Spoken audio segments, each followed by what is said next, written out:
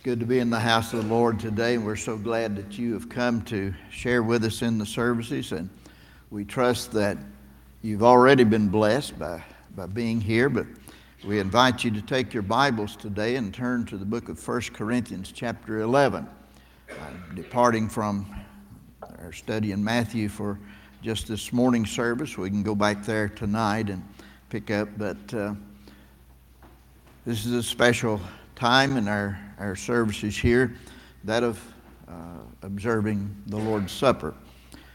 Paul gives us some good instruction concerning the Lord's Supper here in 1 Corinthians chapter 11.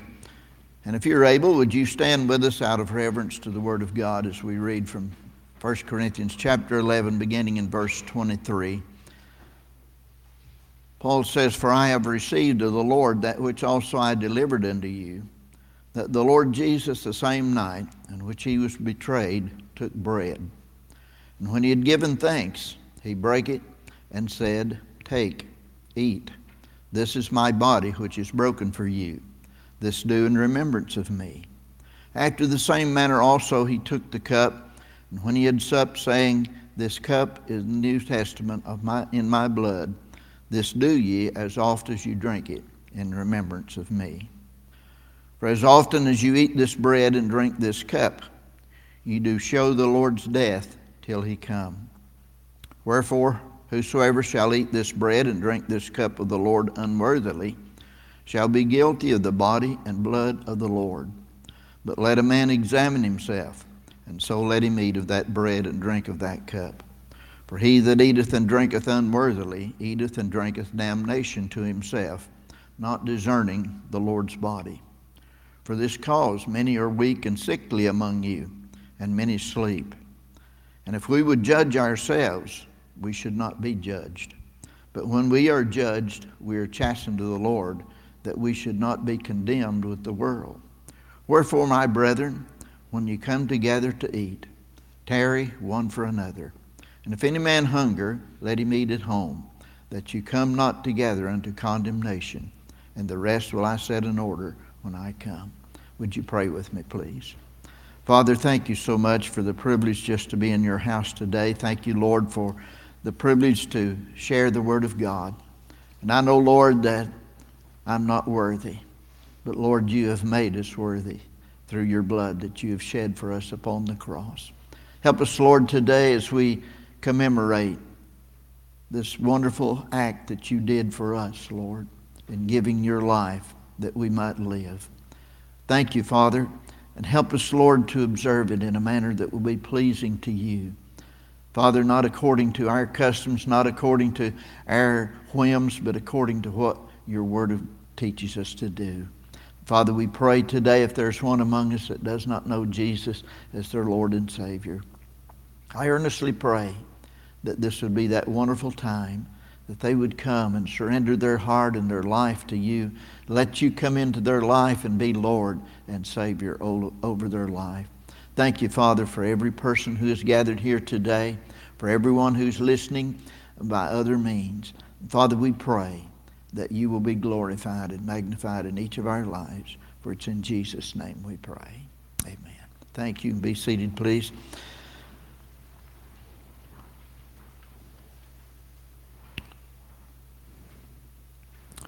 The Israelites were instructed by God to have a holy convocation once a year. And it was done in remembrance of God's delivering them from Egypt. We find this over in the book of Exodus. This was called the Feast of the Passover. It was observed by taking a lamb that was perfect, killing it, and eating it. Then a feast of unleavened bread was kept for 7 days. This was a reminder of what God had done for them, but it also served as a visual aid of what Jesus was going to do. It was at the Feast of the Passover that Jesus instituted the Lord's Supper. And it too is a visual aid to help us remember 3 things about Jesus. And Paul spelled these 3 things out in this passage of Scripture today.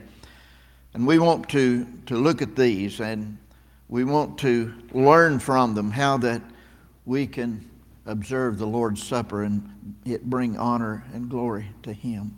Verse 24, he talks about, it says, and when he had given thanks, he brake it, the bread is what he's talking about, and said, take, eat, this is my body, which is broken for you.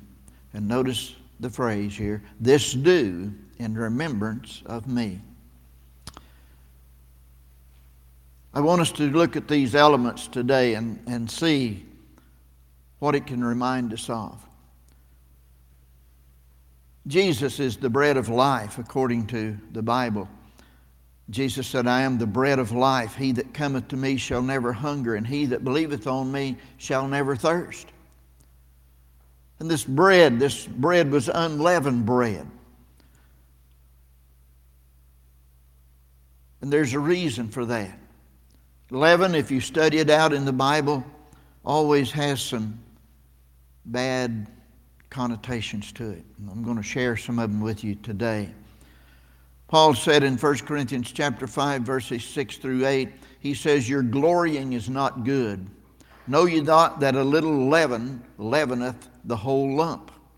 Purge out therefore the old leaven, that you may be a new lump, as you are unleavened. For even Christ our Passover is sacrificed for us. Therefore let us keep the feast, not with old leaven, neither with the leaven of malice and wickedness, but with the unleavened bread of sincerity and truth. He begins to share with us some things that leaven represents there.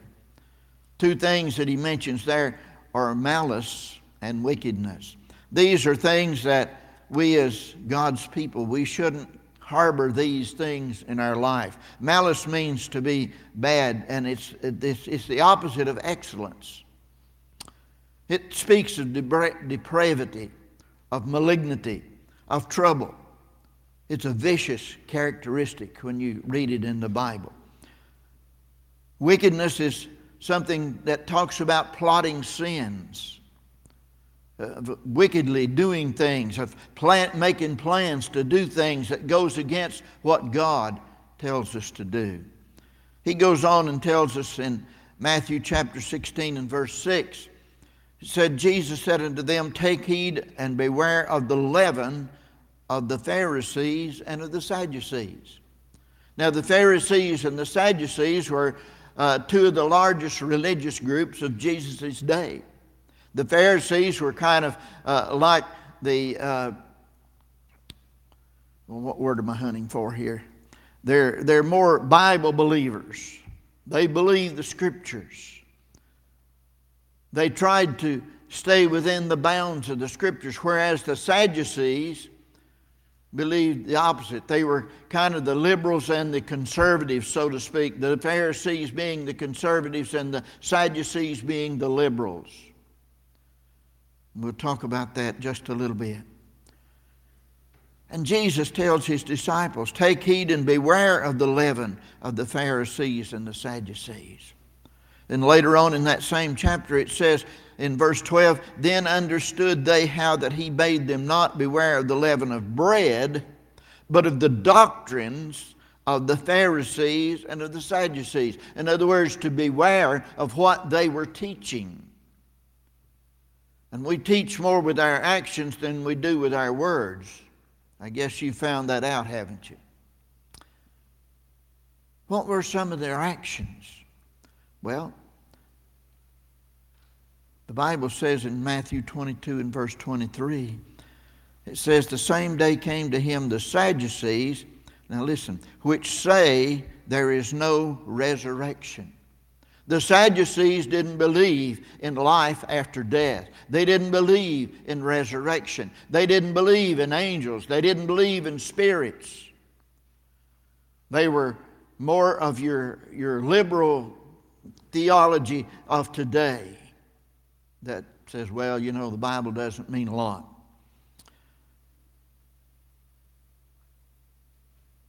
The Sadducees, they say there is no resurrection.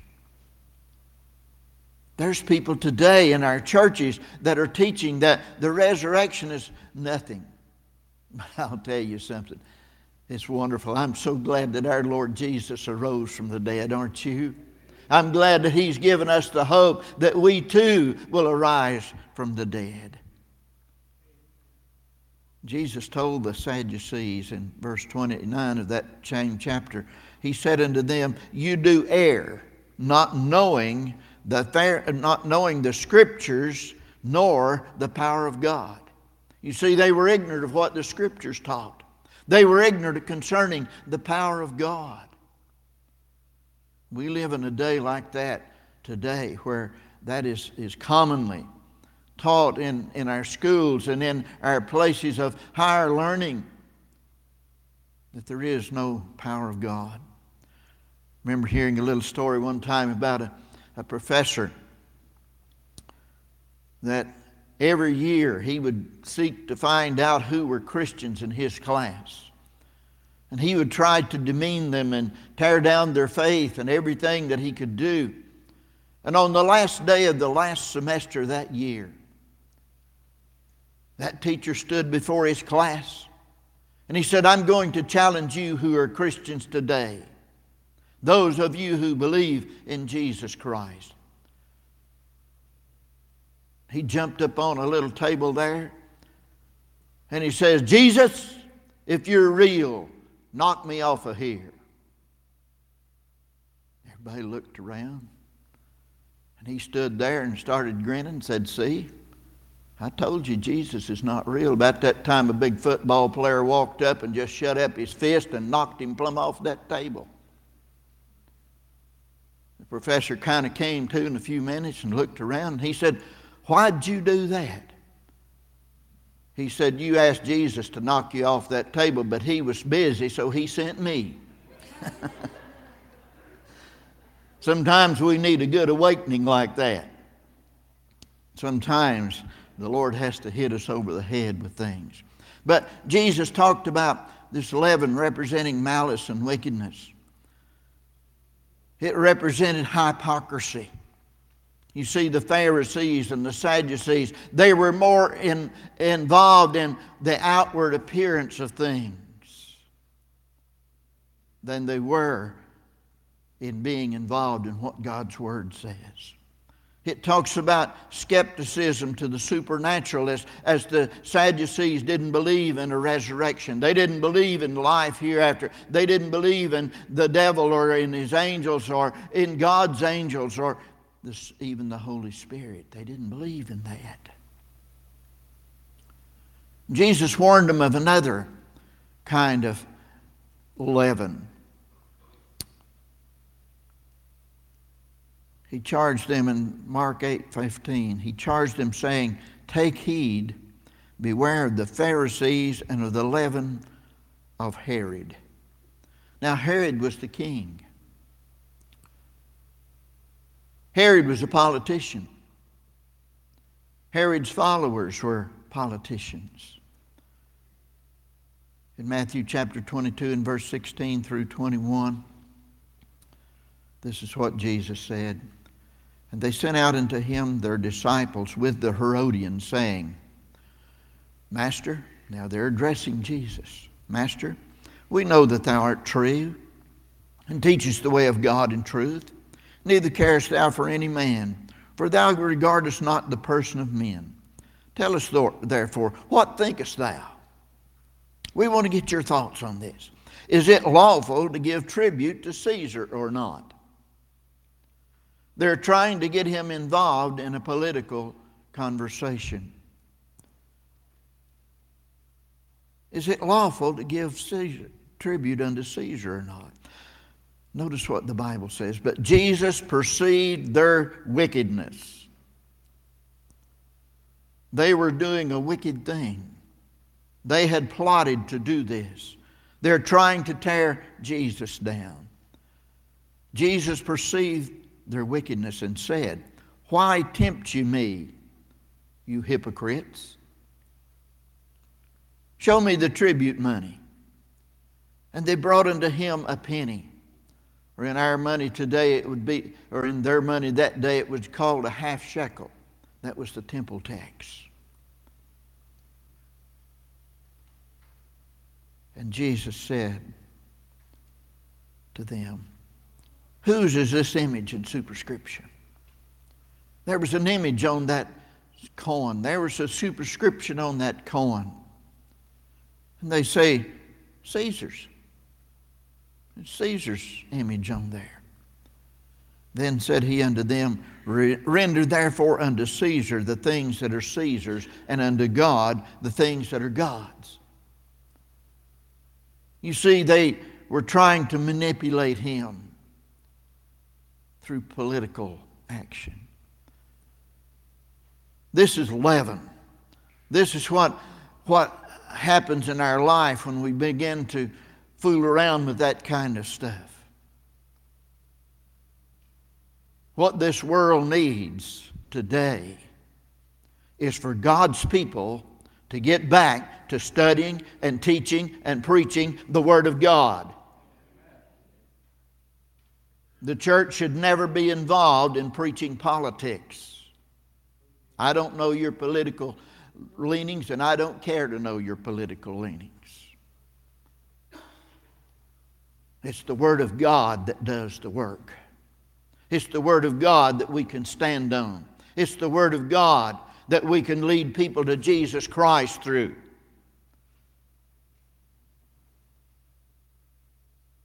Unleavened bread. What does it represent? Well, let's go back to 1 Corinthians chapter 5 and verse 8. And the latter few verses there. But with the unleavened bread of sincerity and truth. That unleavened bread, it had no impurities in it. It represented sincerity and truth. The second item that Jesus tells us to remember, look at verse 25. And after the same manner also he took the cup. There was always a cup of wine that was used there in the Passover meal. He took the cup, and when he had supped, saying, This cup is the New Testament in my blood. This do ye as oft as ye drink it in remembrance of me. Jesus said this cup of wine, it represents my blood. The blood that will be shed for you. It wasn't long after Jesus spoke these words that he was nailed to a cross. It wasn't long until he gave his life there. He shed every drop of blood from his body for us.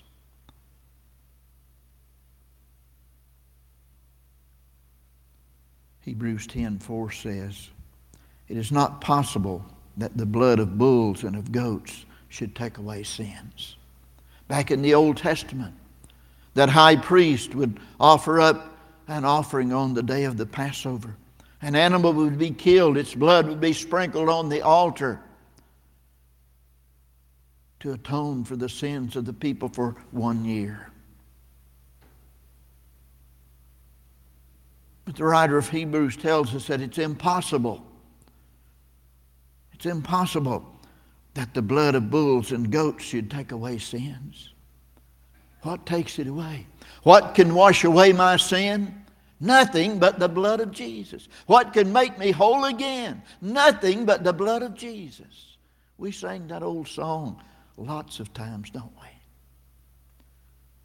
It's the blood of the new covenant. There was a covenant that God had made with his people there out in the deserts after they'd come out of Egypt.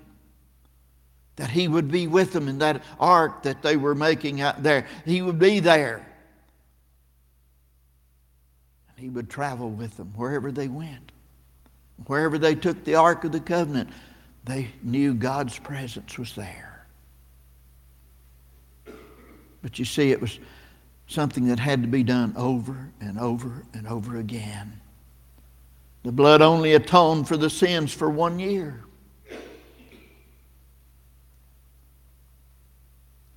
The blood of Jesus. Matthew 26:28, Jesus said, This is my blood of the New Testament, which is shed for many. Why? For the remission of sins. You see, the blood fulfills all of God's requirements to atone for man's sins. That blood, Jesus said, is for the remission of sins. Acts chapter 20 and verse 28. The Bible says, "Take heed therefore unto yourselves and to all the flock over which the Holy Ghost has made you overseers, to feed the church of God, which He has purchased with His own blood." When you purchase something, that is called redemption in the Word of God. Christ redeemed us from our sins. We're His people because of His redemption in our life. He purchased the church with His own blood.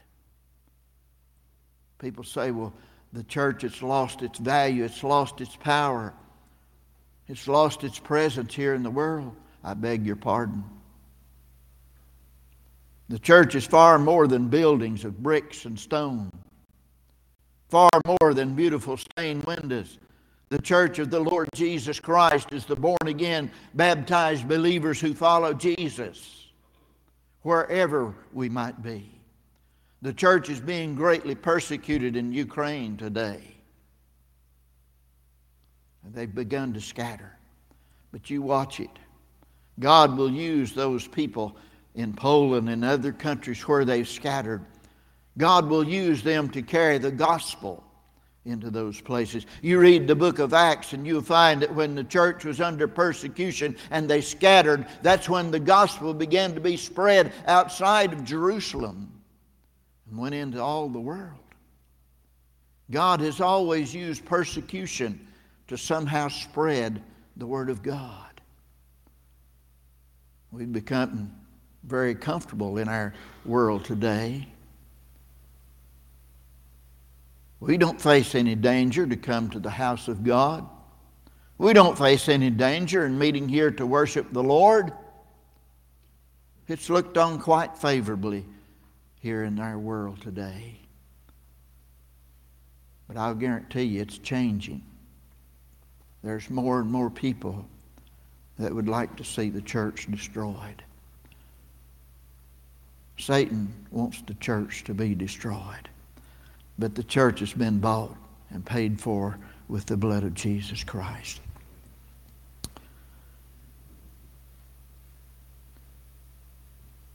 First Peter 1, 18 and 19, the Bible says, "For as you know, that you were not redeemed with corruptible things as silver and gold. Your salvation was not paid for with silver and gold."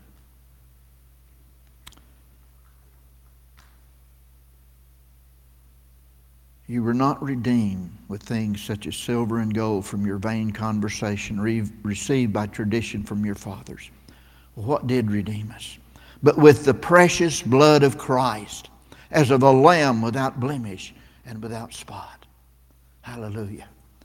He paid our debt on the cross of Calvary. We're justified through that blood. Romans 5:9 says, "Much more then, being now justified by His blood, we shall be saved from wrath through Him." Justified. That word means just as if I had never sinned. When you come to know Jesus as your Lord and your Savior, your sins are forgiven. They're taken away. And you stand before the Lord justified, just as if I had never sinned.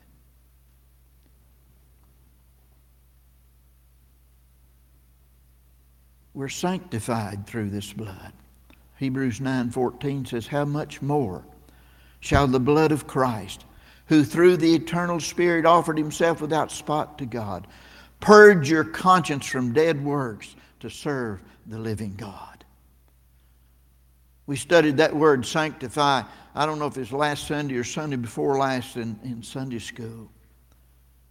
The basic meaning of that word is that you have been bought and paid for, and you're set apart for God's purposes. That's what sanctified means. You're made holy through that. It's not our holiness that God looks for. God looks for the holiness of His Son in our life. That's sanctification. Being set apart for God's use.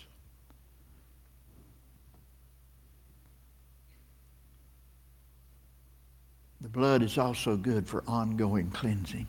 1 John 1:7.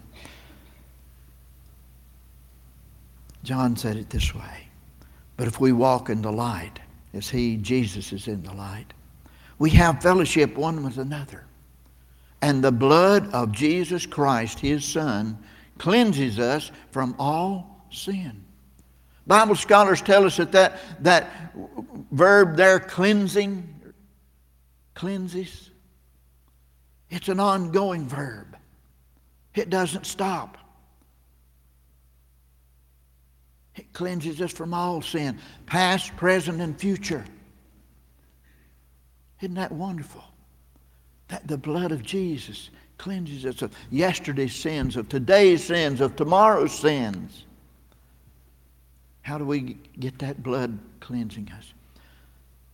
Just a verse or two after that, the Bible says, if we confess our sins, He is faithful and just to forgive us our sins and to cleanse us from all unrighteousness.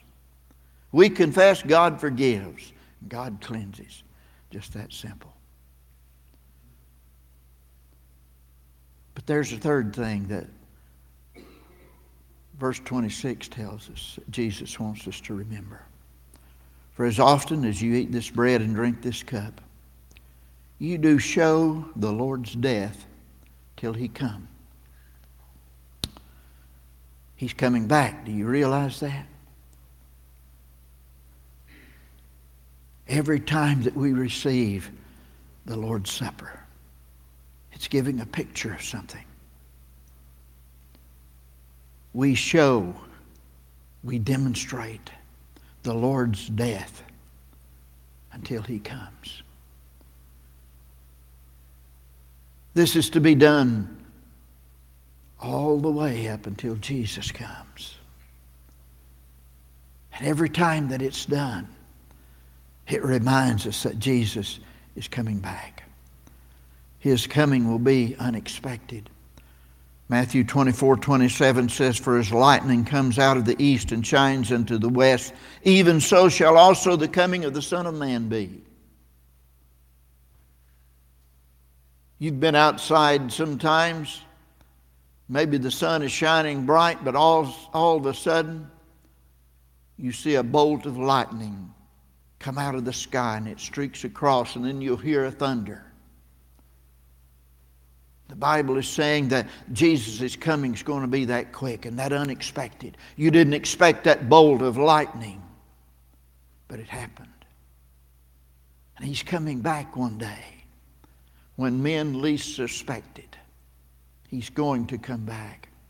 What should our attitude be toward His coming? Well, we should have an attitude of readiness. The Bible says, therefore be you also ready, for in such an hour as you think not, the Son of Man cometh. Be ready. He's coming. At a time when you don't think it's going to happen, He's going to come.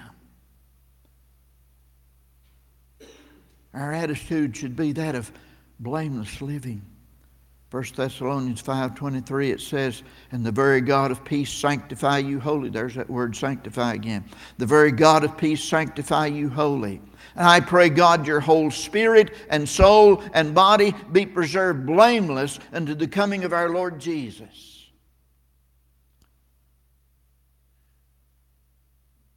He asks us to constantly abide in Him. And now, little children, abide in Him, that when He shall appear, we may have confidence and not be ashamed before Him at His coming. Titus 2:13 tells us, looking for that blessed hope and the glorious appearing of the great God and our Savior, Jesus Christ. Paul goes on to share with us some facts concerning not paying attention to the things that the Bible says about the Lord's Supper. Let me just read it to you. We're going to close here. Verse 28, he says, but let a man examine himself.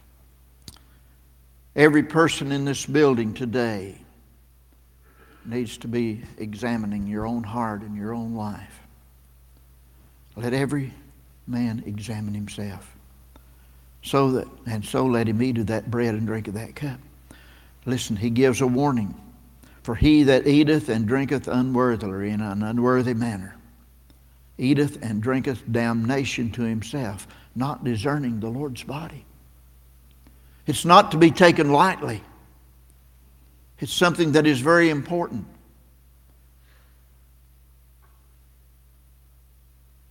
And those who do not discern the Lord's body, notice what it says in verse 30. For this cause, many are weak and sickly among you, and many sleep or have died. For if we would judge ourselves, we should not be judged. We need to begin judging ourselves even right now. Letting the Holy Spirit of God search out our hearts. If there's unconfessed, unforgiven sin there, we need to get that right with God before we partake of His supper.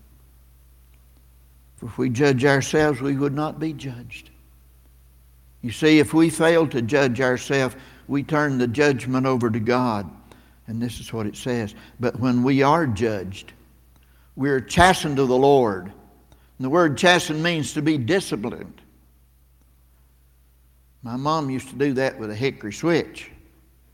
I still remember those days. We are chastened of the Lord. Why? That we should not be condemned with the world. There's a difference between God's people and the world. The world is condemned, going to die without Jesus unless they turn to Him. But we're saved. We've been bought with the blood of the Lord Jesus Christ. He will chasten us, but not condemn us. Get that word there. Wherefore, my brethren, when you come together to eat, tarry one for another.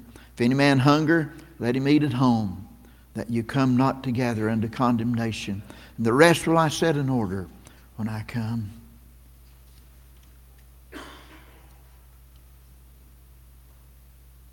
Brother Ron is going to come with a hymn of invitation. And during this invitation time, I would invite you to meet me here at the altar. Let's make sure our hearts are clean and pure before God, before we partake of this Lord's Supper today.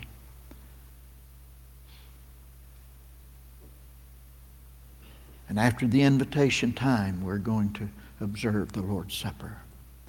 So if you'd like to meet us here at the altar, just come right on right now.